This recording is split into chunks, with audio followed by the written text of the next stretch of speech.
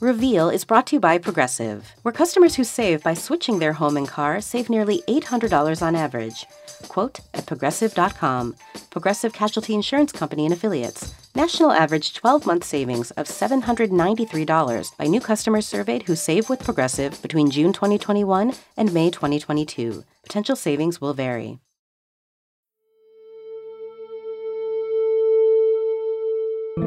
From the Center for Investigative Reporting and PRX, this is Reveal. I'm Ike Sriskandarajah in for Al Letson. Today, we're featuring 3 investigative stories from across the country that touch on issues of power. Who has it and how do they wield it? Let's begin in Washington, D.C., where we teamed up with public radio station WAMU. It's April of 2021, and a group of Russian-speaking hackers, they call themselves Babuk, claim to have pulled off what would be considered one of the biggest cyber heists of a police department ever. Babuk says it hacked Washington, D.C.'s Metropolitan Police Department, or MPD. Claiming to have a whopping 250 gigabytes of intelligence and confidential MPD files, Acting Chief Robert Conti said the attack was over. We have identified what occurred and blocked the mechanism that allowed the unauthorized access. MPD closes the security hole, but the real trouble is about to begin. Babuk says they're not a terrorist or activist group. They hacked the DC police for the same reason they hacked the Houston Rockets. They did it for the money. Babuk Locker ransomware uses the double extortion model. This means they encrypt the data and threaten to expose it if a ransom is not paid. We think maybe it could be the next ransomware superstar. I think that the term ransomware at this point is misleading because it's not one piece of software. It's more of a business model. This is Lorax Horn, a journalist with a side gig that sometimes involves tracking ransomware groups on the dark web. That's the part of the internet you can't Google. And that business model of holding data hostage? There's been a push in recent years where they'll publish the data. If the companies don't pay the ransom. And in the case of the DC police, Babuk even publishes chats of their negotiation. Hello, do you have any questions? We don't want anyone to get hurt. What were they asking for? $4 million, according to the chat log. Tell me how you decided $4 million for this? It seems extremely high for a public sector entity. And the police department offered, I think, $100,000. If this offer is not acceptable, then it seems our conversation is complete. Does that seem like a lowball to you? Yeah, it's really hard to say. It's a question of how embarrassing is this going to be for them. I think we both understand the consequences of not reaching an agreement. We are okay with that outcome. And I guess they decided that it was not that embarrassing for them. This is unacceptable from our side. Follow our website at midnight. Babuk followed through on their threat and published all 250 gigabytes of data. And this is where Lorax's side gig comes in. They're a volunteer for an organization called Distributed Denial of Secrets, DDoS Secrets for short. We're a website, ddossecrets.com, and we publish data coming from hacks and leaks that we believe is going to be useful for investigative journalism, for academic research. So if somebody hears this and they're like, oh, I like secrets, I open up the website and they'll see the list of leaks. Yeah, so the most recent data set that we put out is Petroworks, a company that contracts with a lot of oil companies, Oath Keepers, emails, chat logs, membership and donor lists from the militia, also Metropolitan Police Department. And is there a through line to all these hacks and leaks? And that's the through line. That they are hacked or leaked is really the only commonality. Is it an uncomfortable position to be in to work with people who are blackmailing companies? I don't think that we do. It's published already and someone's going to have it. The difference is whether that data is then available to journalists and researchers or if it's just available to bad actors. That's how I see our work. In late April, the ransomware group published messages saying that they had hit MPD. And then in early May, we published our announcement that we had successfully retrieved the data and that we could make it available to researchers. And journalists, like my colleague Dhruv Mehrotra. I am a data reporter for Reveal. I use computers to investigate computers and sometimes to investigate the police. Dhruv downloads tens of thousands of MPD files from the DDoS Secrets site. And these are files the public never gets to see. Police departments are very, very secretive and tight-lipped about a lot of their data. And these files give Dhruv a rare look into why it's so difficult to hold cops who do bad things accountable. It turns out buried in all of the administrative detail was pretty revelatory information about the misconduct of officers at the DC police. I saw folders for every year going back to 2004, and within each year was a folder for any officer who went through the disciplinary process. This is like 15 years of police officers who had been doing something wrong and were being investigated or punished. Yes. What do you do next? Honestly, I clicked a random one. I don't think there was any rhyme or reason. I just wanted to see what I saw. And frankly, the first one I saw was just so shocking that I knew I had something. It was a file for a sergeant who was initially suspended without pay after he allegedly threatened to kill his wife and daughters, as well as other officers within the DC Police Department. Something that really stuck out to me in his file is that one of the victims told the interviewer that the officer said it would be, quote, very easy to get rid of a body by throwing them in with the pigs because the pigs will eat bones and everything. What? This is somebody who works for the Metropolitan Police Department? He eventually got fired, but he worked there until 2020. And the general public, DC metro area, nobody knew this before this leak happened? No, these are internal investigations. No one knew about this. So that guy who wants to feed human bones to pigs, he's no longer on the force anymore. That's right. But I'm left wondering, are there police officers on the force who shouldn't be? Right, and I think that's the question that we really wanted to try to answer. Eventually, what we found was that about 70 different police officers, and remember these are current officers, were investigated for, quote, criminal or quasi-criminal misconduct, which are terms that are used in MPD's handbook. Is that like unpaid parking tickets can be criminal? They're talking about felonies. An officer drove onto the median of a highway and killed someone who was mowing the lawn. Officer allegedly had indecently exposed himself in the parking lot of a grocery store. Another officer was arrested for stalking. These sound bad. Yeah, it's not good. Internal Affairs found that one officer had assaulted 2 women outside of a Hooters, and there was another officer who punched his wife so hard that she fractured a bone around her eye socket, according to a medical report. Just to be clear, these are all people who got to keep their jobs. Yeah, they not only were investigated, but Internal Affairs substantiated the criminal allegations, and they all are still on the force. In many of these cases, they actually wanted to fire these officers, but they ended up not being fired.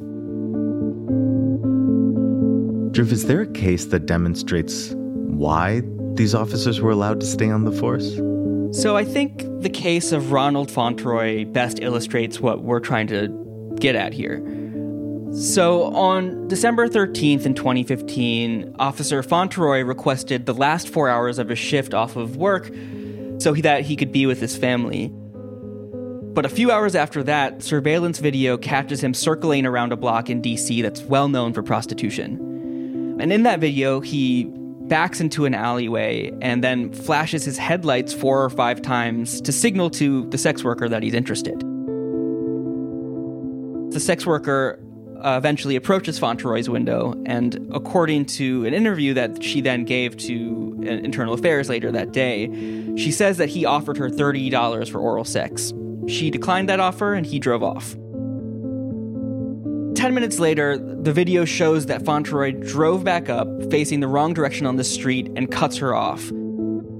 He then gets out of his car, and according to that interview the sex worker gave, Fauntleroy gets out, points his MPD service weapon directly at her, and accuses her of stealing his phone. When you say it's his service weapon, that's the gun he uses on the job. Yeah, it's a Glock. So according to the interview that she gave to Internal Affairs, the sex worker says that she was just incredibly frightened. She thought that she was going to be shot. And, her and Fauntleroy are yelling, and that actually gets the attention of another sex worker who's her friend, who then comes over to de-escalate the situation. And according to that interview, the one between the friend and Internal Affairs, she told Fauntleroy, look, man, give me your phone number. I'll call your phone. My friend over here, she doesn't steal. She doesn't have your phone. So she calls Officer Fauntleroy's phone number, and it turns out that it's in the backseat of his car. So she actually reaches back into his car, picks it up for him, and says, look, here's your phone. You can't be pointing your weapon like that at my friend, so I'm going to actually call the police. Officers respond on the scene, and by that time, Fauntleroy is long gone. The friend had the foresight to take down his plates. They ran the plates through, their databases, and they found that it belonged to Officer Fauntleroy. And that's when the officer on the scene called Internal Affairs. An investigation begins. Yeah. The agent in charge of this investigation is someone named Charles Weeks. At the time, he had been with the force for 20 years, tasked with essentially investigating officers for misconduct. He pulled surveillance video. He interviewed both of the victims, the sex worker and her friend. I would imagine at some point the investigator has to ask the officer about it. Yeah, so eventually Internal Affairs interviews Fauntleroy. And in that 2-hour interview, Fauntleroy refuses to answer the most basic questions in any kind of straightforward way. He's constantly contradicting himself. He says he has no recollection of flashing his lights 4 or 5 times to signal to the sex worker, even though there's surveillance video that shows him doing exactly that. And at a certain point, Detective Weeks is just fed up. And then he sort of proceeds to walk through what he knows about Fauntleroy's whereabouts minute to minute. And by the end of that, Fauntleroy says, look, you put the pieces together. And Internal Affairs then writes up a report that concludes that Fauntleroy actually confessed. He confessed to soliciting prostitution, to pointing his weapon at a sex worker. Wow. So this is an officer who was caught, investigated, confessed, and still has his job? How is that possible? Yeah, and that's, exactly what we wanted to figure out. So Agent Weeks at Internal Affairs wrote up his report and sent it off to the Disciplinary Review Division. And even the Disciplinary Review Division said, look, we agree with the findings and Ronald Fauntleroy should be fired. But he wasn't fired. And the reason, it turns out, is because of something called an adverse action panel. What is an adverse action panel?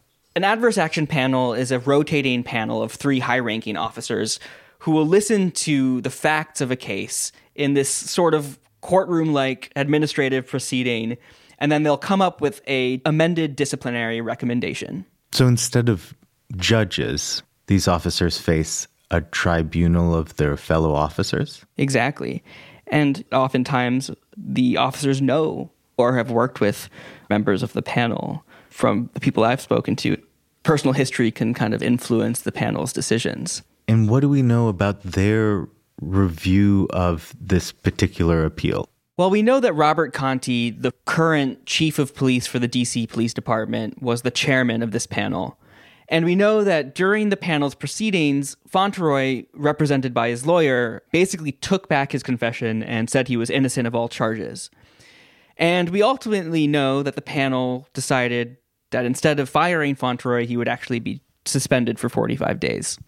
So how does the panel explain themselves? Is that in the documents at all? So the panel found that Fauntleroy was in fact soliciting prostitution, and they found that he did lie about it. But when it comes to the threatening of a sex worker with his weapon and then accusing her of stealing his phone, they actually thought that that was a legitimate police stop, and they cited him for not filing the proper paperwork for a police stop. You can pull your gun on somebody because you left your phone in the back seat? Yeah, that's essentially what the panel concluded. How many officers did you find, like Officer Fauntleroy, where police departments try to fire them, but this panel vetoes it? We found 21 cases like Fauntleroy's.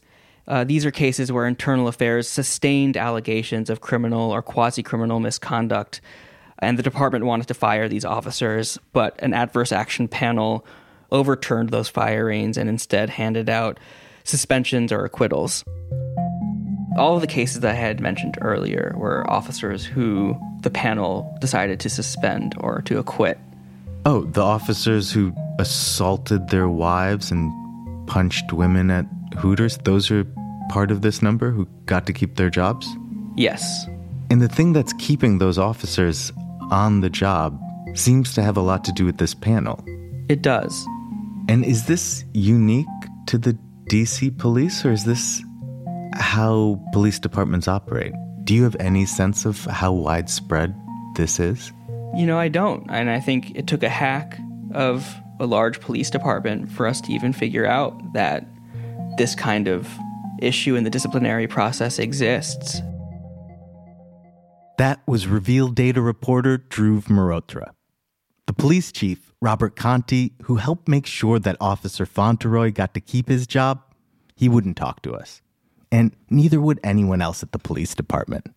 But after Dhruv and our partners at WAMU first published this story, so that is our briefing. At a press conference. And I'm happy to answer your questions. A reporter asked DC's Mayor Muriel Bowser about the cops who couldn't be fired and the role the chief played. Did you know about this when you promoted him to chief? And, are you comfortable with these officers having a badge and gun and full police powers out on the streets?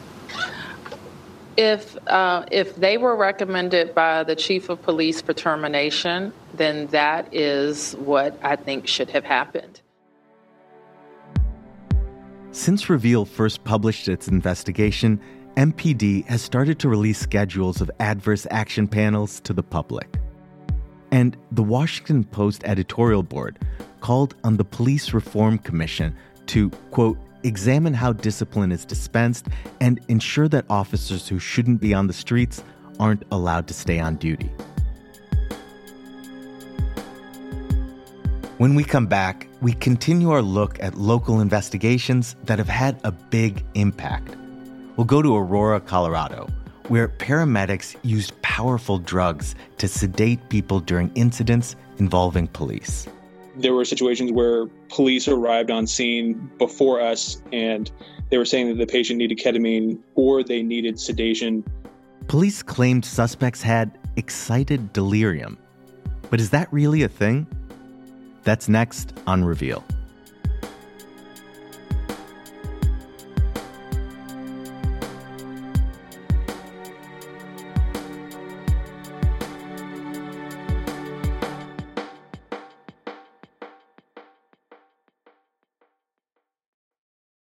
Support for Reveal comes from Odoo. If you feel like you're wasting time and money with your current business software, or just want to know what you could be missing, then you need to join the millions of other users who switched to Odoo.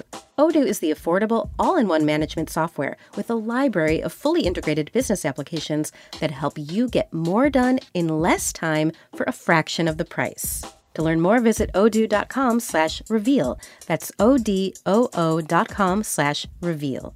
Odoo, modern management made simple. It's a high-stakes election year, so it's not enough to just follow along. You need to understand what's happening so you are fully informed come November. Every weekday on the NPR Politics Podcast, our political reporters break down important stories and backstories from the campaign trail so you understand why it matters to you. Listen to the NPR Politics Podcast wherever you get your podcasts.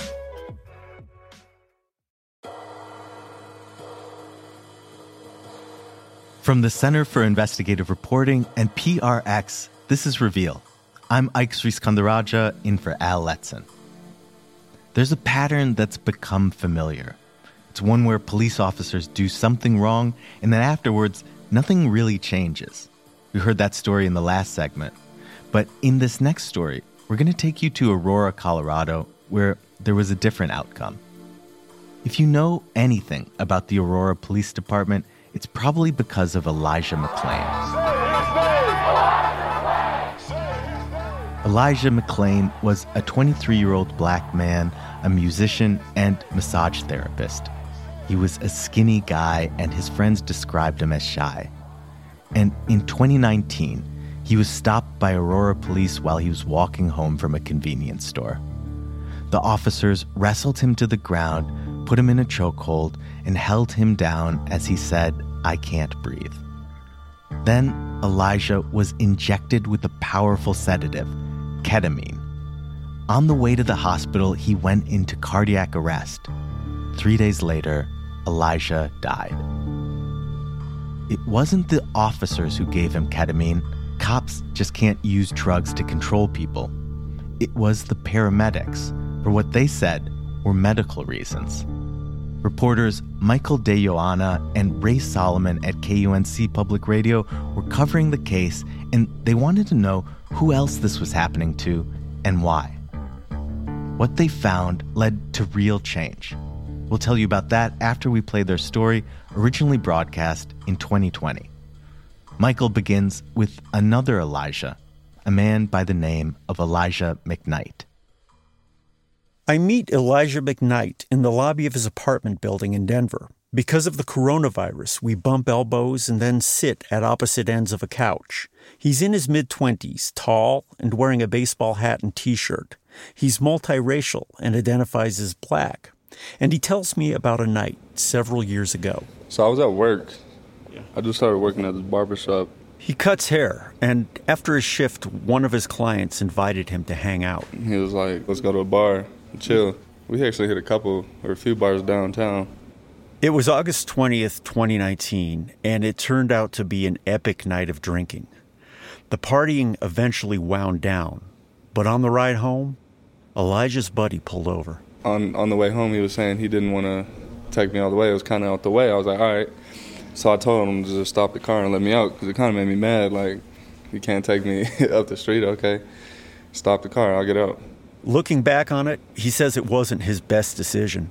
He thought maybe he could catch a bus. Stumbled to the bus stop, because I didn't realize I was that drunk until I got out the car, and I was like, I got to sit down. Actually, he laid down on his backpack. And I guess I passed out, cold, fell asleep, and got woke up by the police. They woke me up. I'm just going to just sit right here, okay? Because I don't want you to fall over. Just sit back up here on the bench. Two deputies with the Arapahoe County Sheriff's Office help him stand up. They're responding to a citizen's call to 911. This audio comes from their body cameras. Oh, we're not. Make sure you're not in trouble right now, man. We just want to make sure you're okay. Officers repeatedly ask him to sit down, but he doesn't do it. Elijah is standing, swaying back and forth. His speech is slurred. How much have you had to drink? Yeah. Elijah mumbles. He asks the deputies to help him by calling his dad. Let's start with this. Can you sit down and give me an ID, and then we'll figure out where you live? Yeah, no, because that leads to the warrant. He tells the deputies that there are warrants out for him. I don't want you to arrest me. Please don't arrest me. Please don't arrest me. Please don't arrest me. This is where things get out of control. And a warning that the next minute or so of the story can be disturbing to listen to. What's your name, Eliza? Elijah J. E-L-I-J-A-H. Okay. Just what I'm going to do, I'm going to just... Nope.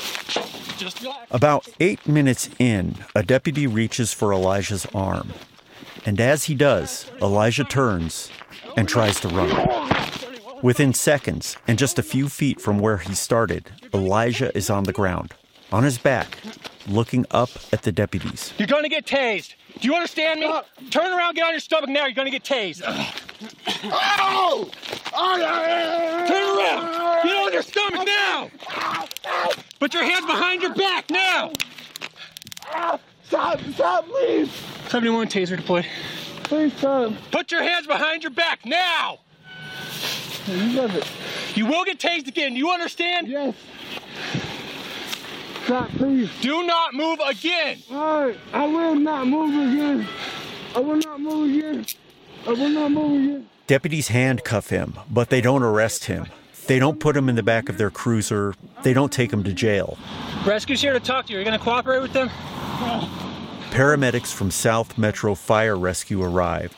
And a few minutes after that, you can't see who's talking, but it's clear that sheriff's deputies ask the paramedics whether they can give Elijah drugs. You guys can't give him anything, can you? Unless he goes. We can give him ketamine and he'll be sleeping like a baby, but we'll have to take him to the hospital. Don't give me, don't inject anything in my veins. Over Elijah's protests not to have anything put into his veins, a paramedic sedates him. And this is what my reporting partner Ray Solomon and I want to focus on. Exactly. We want to know how paramedics can give Elijah drugs even after he just told them not to. We found out that paramedics said Elijah was suffering from something called excited delirium. That's a medical term some ER doctors use for what they claim is a rare, life-threatening medical emergency, where a patient is completely out of control and shows extreme agitation, overheating, combativeness, and exceptional strength.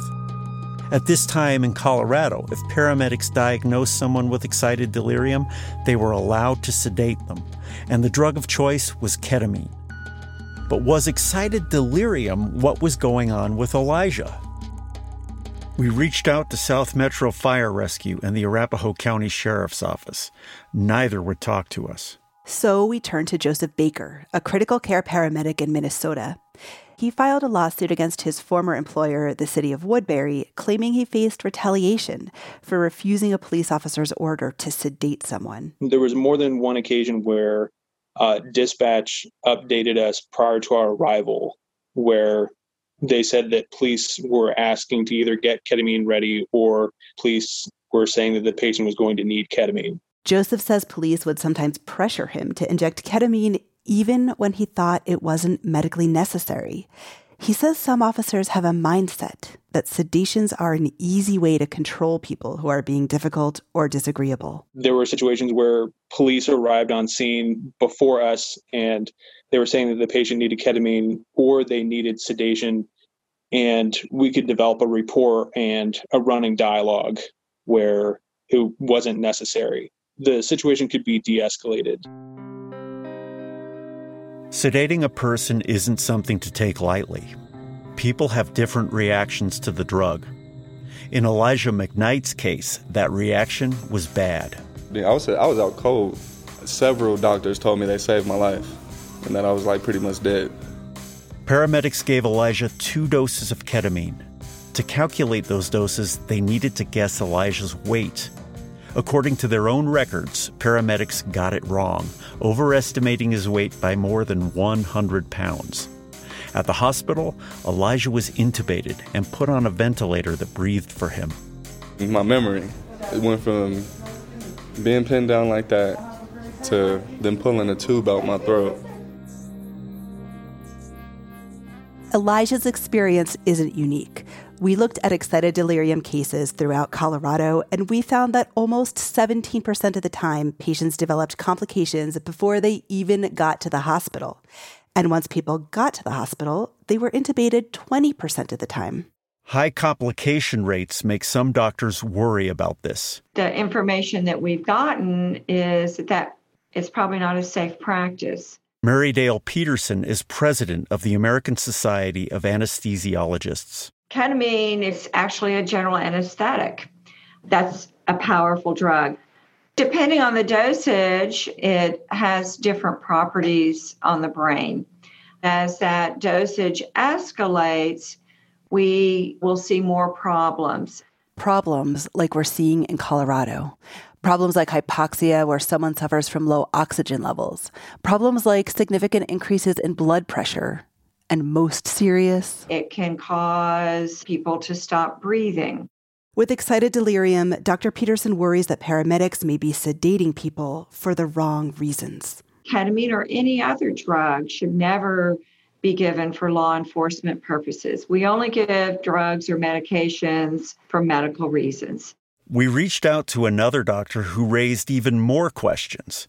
Paul Applebaum of the American Psychiatric Association helps write the DSM, the Diagnostic and Statistical Manual of Mental Disorders, basically the accepted dictionary of psychiatric diagnoses.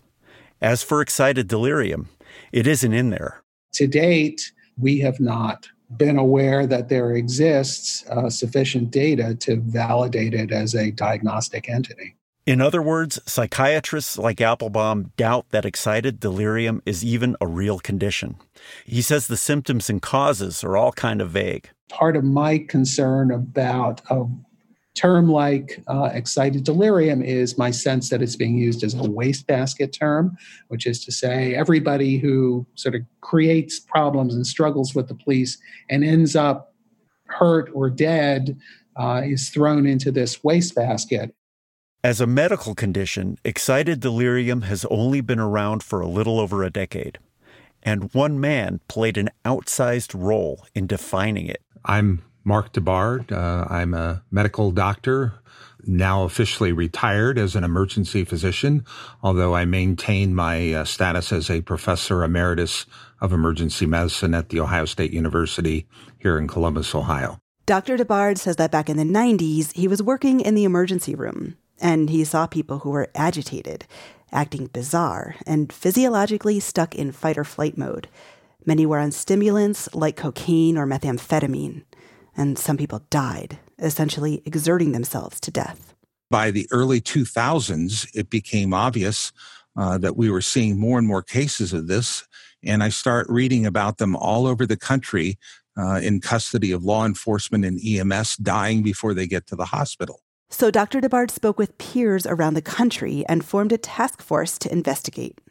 In 2009, they issued a white paper through the American College of Emergency Physicians, formally defining excited delirium syndrome and its treatment. You can't talk these people down. You have to intervene medically, usually with sedative medications. It calms the entire body down, and it interrupts this feedback loop, allowing their body to return to normal. They landed on ketamine because it worked quickly and had a pretty solid safety record. Dr. DeBard stands by his findings, despite what other doctors say. I wouldn't expect psychiatrists or anesthesiologists to ever see a case. There's no possibility they would ever encounter a case. These cases occur out in the field, and they occur in the emergency room. But in the end, the only physicians that see these cases are emergency physicians. We wanted to know how often medics around the country sedate people for supposed excited delirium. So we started in our own state, Colorado, where more than 100 paramedic agencies are allowed to use ketamine like this. We learned that in the last 2.5 years, paramedics injected the drug 902 times. We thought those numbers sounded high. Excited delirium is supposed to be rare, so we asked Dr. DeBard how many cases he would expect to see. I came up with the number 57 as the number of expected cases, statistically speaking, for Colorado in those 2.5 years. We told Dr. DeBard about the 902 cases Colorado actually had over that time period. That sounds like they had about 15 times more uses of ketamine for excited delirium syndrome than I would have expected. In Colorado, we know how often paramedics use ketamine to sedate people for excited delirium, because the state keeps track of that. But many states don't, and we couldn't find any national data. By phone, we asked Dr. DeBard about this. Do you know how many EMS providers across the country are using ketamine for excited delirium? Not right now, I don't. It does seem pretty widespread. That's just the impression. I would agree that it seems widespread, but I have no data on that. Yeah. Do you know if there is a universal definition for excited delirium being used by these EMS providers?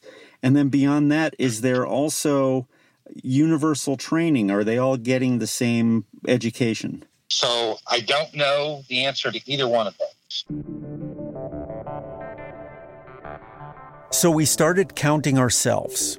We found about 30 states across the country that allow paramedics to sedate people for excited delirium. And we know of at least one case where ketamine sedation for excited delirium contributed to a man's death. But until we have national data on how often people are sedated for excited delirium, there's no way to say just how many are being harmed or how often excited delirium is misdiagnosed. And that's another thing we wanted to know from Dr. DeBard. In the case of Elijah McKnight, does DeBard believe that Elijah was suffering from excited delirium? Dr. DeBard agreed to watch the body cam footage. Can you hear it okay? Yes, I can. Dr. DeBard watches as deputies have Elijah handcuffed and pinned to the ground, and a paramedic crouches down to talk to him. I'm with the fire department. Please help me. What's your name? Elijah Shami, man. One more time. Elijah. Elijah? Sean is my middle name, and McKnight is my last name. Okay. He's obviously understanding and answering their questions somewhat rationally. You guys can't give him anything, can you? Unless he goes. We can give him ketamine and he'll be sleeping like a baby. Dr. DeBard says no. He doesn't see anything even close to excited delirium in Elijah's body cam tape. So, yeah, the big deal on this is they sound like they want to give him ketamine to control his behavior as opposed to treat excited delirium syndrome.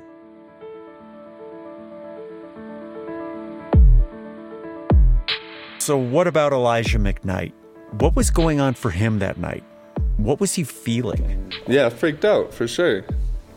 I already got tased, and I just felt like that was going to be the end of it. Like, my life was in their hands. I'm thinking that, like, they kill people all the time and get away with it. I'm about to be one of those victims, so I'm struggling. Elijah is facing 2 felony assault charges, 1 for each deputy, along with 2 misdemeanors for obstruction. Prosecution documents point to excited delirium. They say medics attempted to ask Elijah questions, but he refused to give answers. They also say he was so strong that he kept lifting a deputy off the ground with his leg while restrained. The paramedics on the scene of the ketamine administration, they're, I feel like, giving false information. If they're saying I'm being wildly combative and experiencing excited delirium, they made something up. Because they're like, oh yeah, he's lifting everybody up off the ground, he's the Incredible Hulk. Elijah says he was drunk that night. And he was scared and agitated after being tased. But he doesn't believe he had excited delirium. And if he did, wouldn't that mean he was delirious and facing a medical emergency? If that's the case, it leaves him wondering why prosecutors even charged him at all.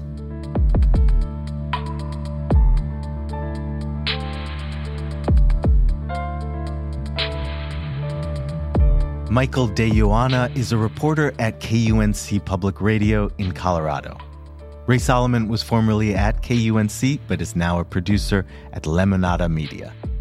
After Michael and Ray's story aired, Colorado passed a law restricting paramedics from using ketamine to sedate people during police confrontations. The state's health department also put together a panel of experts, and they concluded the diagnosis of excited delirium is prone to implicit bias and racism.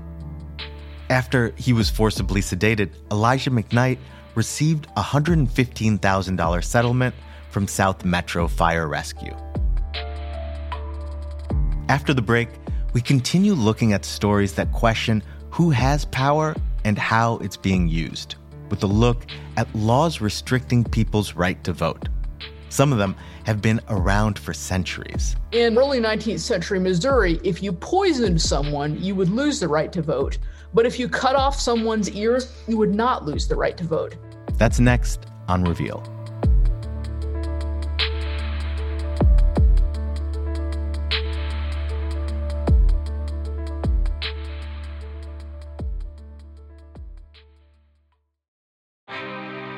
From the Center for Investigative Reporting and PRX, this is Reveal. I'm Ike Sriskandarajah, filling in for Al Letson. Eric Harris is 29 years old. He's from St. Louis, and he said growing up, he didn't put a lot of stock in voting.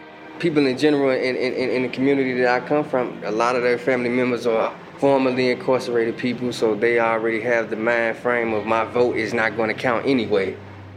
Eric's talking about a law in Missouri that takes the right to vote away from people if they are on parole or probation for a felony conviction. I first interviewed Eric in 2020. That's Andrea Henderson. She's a Reveal investigative fellow. I was working on a story about people who couldn't vote in the presidential election because of this law in Missouri, which affects over 60,000 people. And nationwide, there were more than 5 million people who couldn't vote in the last presidential election because of these kinds of laws. Half of the states in the U.S. don't even have 5 million people total. And Eric was a part of this group that was helping people who were off of probation or parole get their vote back. And the group was also trying to get rid of this law that took their vote away in the first place. Voter restriction laws have been in the spotlight lately. Last year, some 19 states passed these laws. But Andrea says lost in this conversation, prisoner disenfranchisement. And these laws have been on the books since the founding of our nation.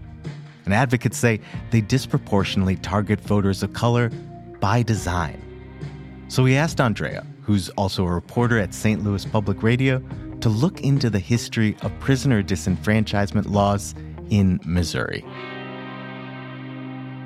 Eric remembers the exact moment he realized his vote was actually worth something. I was working in the law library at Tipton Correctional Facility, and that's all I did was read. That's all I was doing. Tipton Correctional Facility is about 160 miles west of St. Louis, where Eric was born. I grew up in what we call the west side of St. Louis. The west side of St. Louis is in a part of town that was once home to a black middle class. But then the General Motors plant closed in the 1980s and jobs dried up. By the time Eric was born in the early 1990s, poverty and drugs had settled in. In our neighborhood, the kids jumping off the porch at 12. Wait, what does jumping off the porch mean? Getting into trouble, getting into mischief, being a knucklehead. So were you a knucklehead at 14? I was a knucklehead at 12. For the next decade, Eric had a series of run-ins with the law. And at 22, he landed at Tipton for 4 years. And that brings us back to that law library. When I got there, I was still filing appellate paperwork.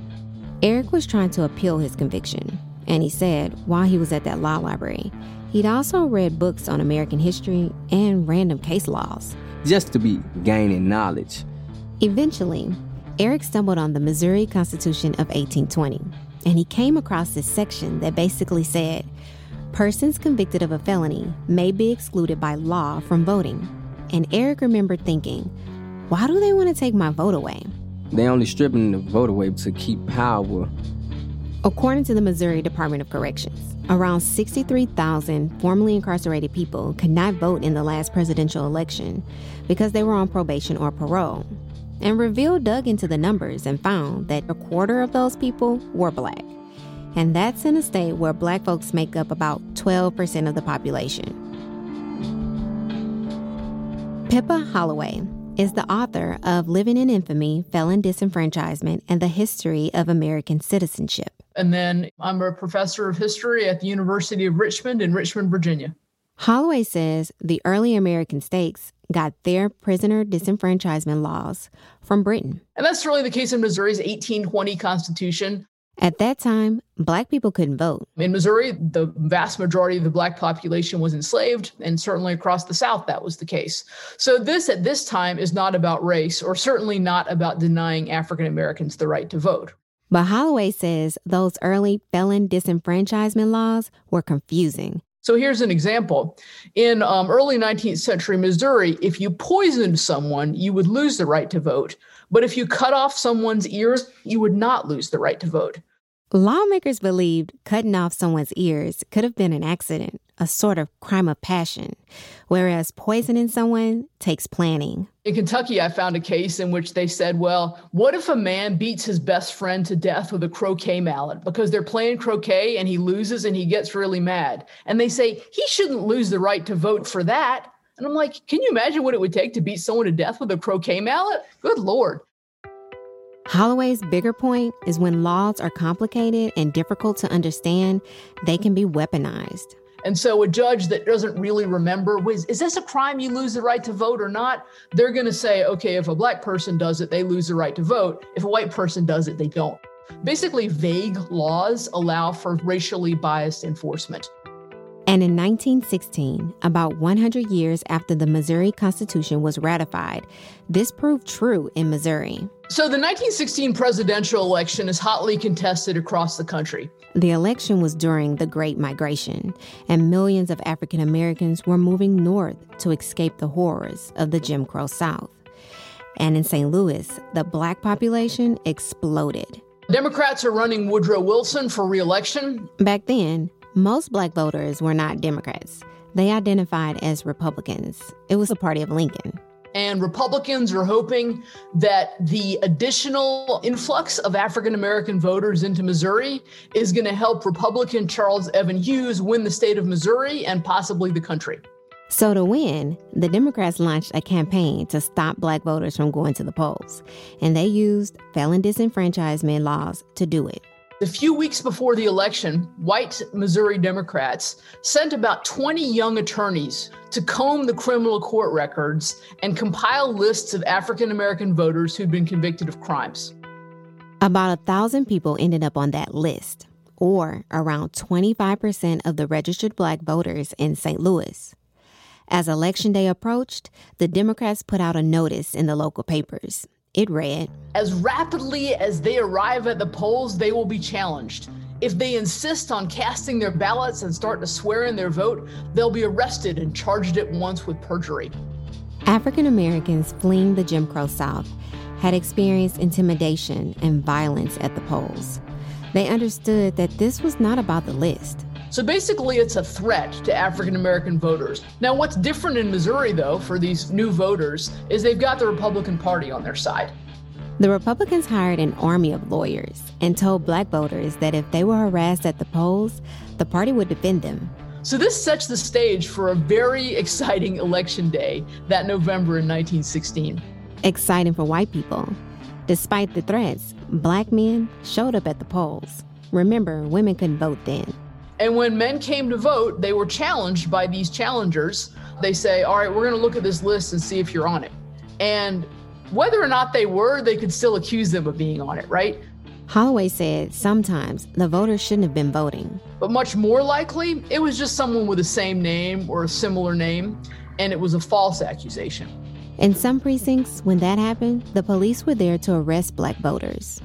At the end of Election Day, Holloway said there were about 96 black men who were arrested and accused of voting illegally. After nearly 3 years on parole, Eric got his right to vote back, just in time for the 2020 presidential election. Hello, how you doing? That's Eric greeting the poll worker at a library in St. Louis. He was gripping a manila folder. In it, his release papers and a letter from the state that read, "Restoration of Voting Rights." He showed it to the poll workers. They weren't expecting this. Oh, okay, right, yeah. Yeah, that's all right. I get it. Sounds good. Yeah, it's all right. Since Eric was released from Tipton, he's been part of a political awakening taking place in St. Louis. It was sparked by the killing of Michael Brown Jr., and activists who emerged from the Ferguson protests have been leading it. In fact, Eric told me he registered to vote in large part to elect one of those activists. Her name is Cori Bush. We'll call downtown. We'll have to call. Back at the polling center, they can't find Eric on the voter roll. And so they call the Board of Elections. And a couple of phone calls later... Hi, Sharon. It's Linda again. I looked up that voter ID. Eric gets his ballot. Able to get you a ballot. You got all your papers? Mm-hmm. And for the first time in his life, Eric entered a voting booth. And when he came out, he had a little smile on his face. So how do you feel? How do I feel? Yeah. I feel wonderful, actually, because with my vote, I would like to see elected officials bring people like myself to the table where decisions are being made about the people in the community that are mostly affected by it. And Eric's vote helped do that. His candidate, Cori Bush, became the first Black woman to represent Missouri in the U.S. House of Representatives. Reveal fellow and St. Louis Public Radio reporter Andrea Henderson brought us that story. Today, Eric Harris is a community activist, and he credits getting back the right to vote for putting him on this path. Our lead producer for this week's show is Stan Alcorn. He had help from Stephen Rascone. Queena Kim edited the show. Special thanks to Reveal's Melissa Lewis, Nina Martin, Catherine Muskowski, and St. Louis Public Radio. Victoria Baranetsky is our general counsel. Our production manager is Amy Mustafa. Score and sound design by Jim Briggs and Fernando Arruda. They had help this week from Jess Alvarenga and Catherine Steyer-Martinez. Our digital producer is Sarah Merck. Our theme music is by Camarado Lightning. Support for Reveal is provided by the Reva and David Logan Foundation, the John D. and Catherine T. MacArthur Foundation, the Jonathan Logan Family Foundation, the Ford Foundation, the Heising Simons Foundation, the Hellman Foundation, the Democracy Fund, and the In As Much Foundation. Reveal is a co-production of the Center for Investigative Reporting and PRX. I'm Ike Sriskandarajah, and as Al Letson usually reminds you here, there's always more to the story.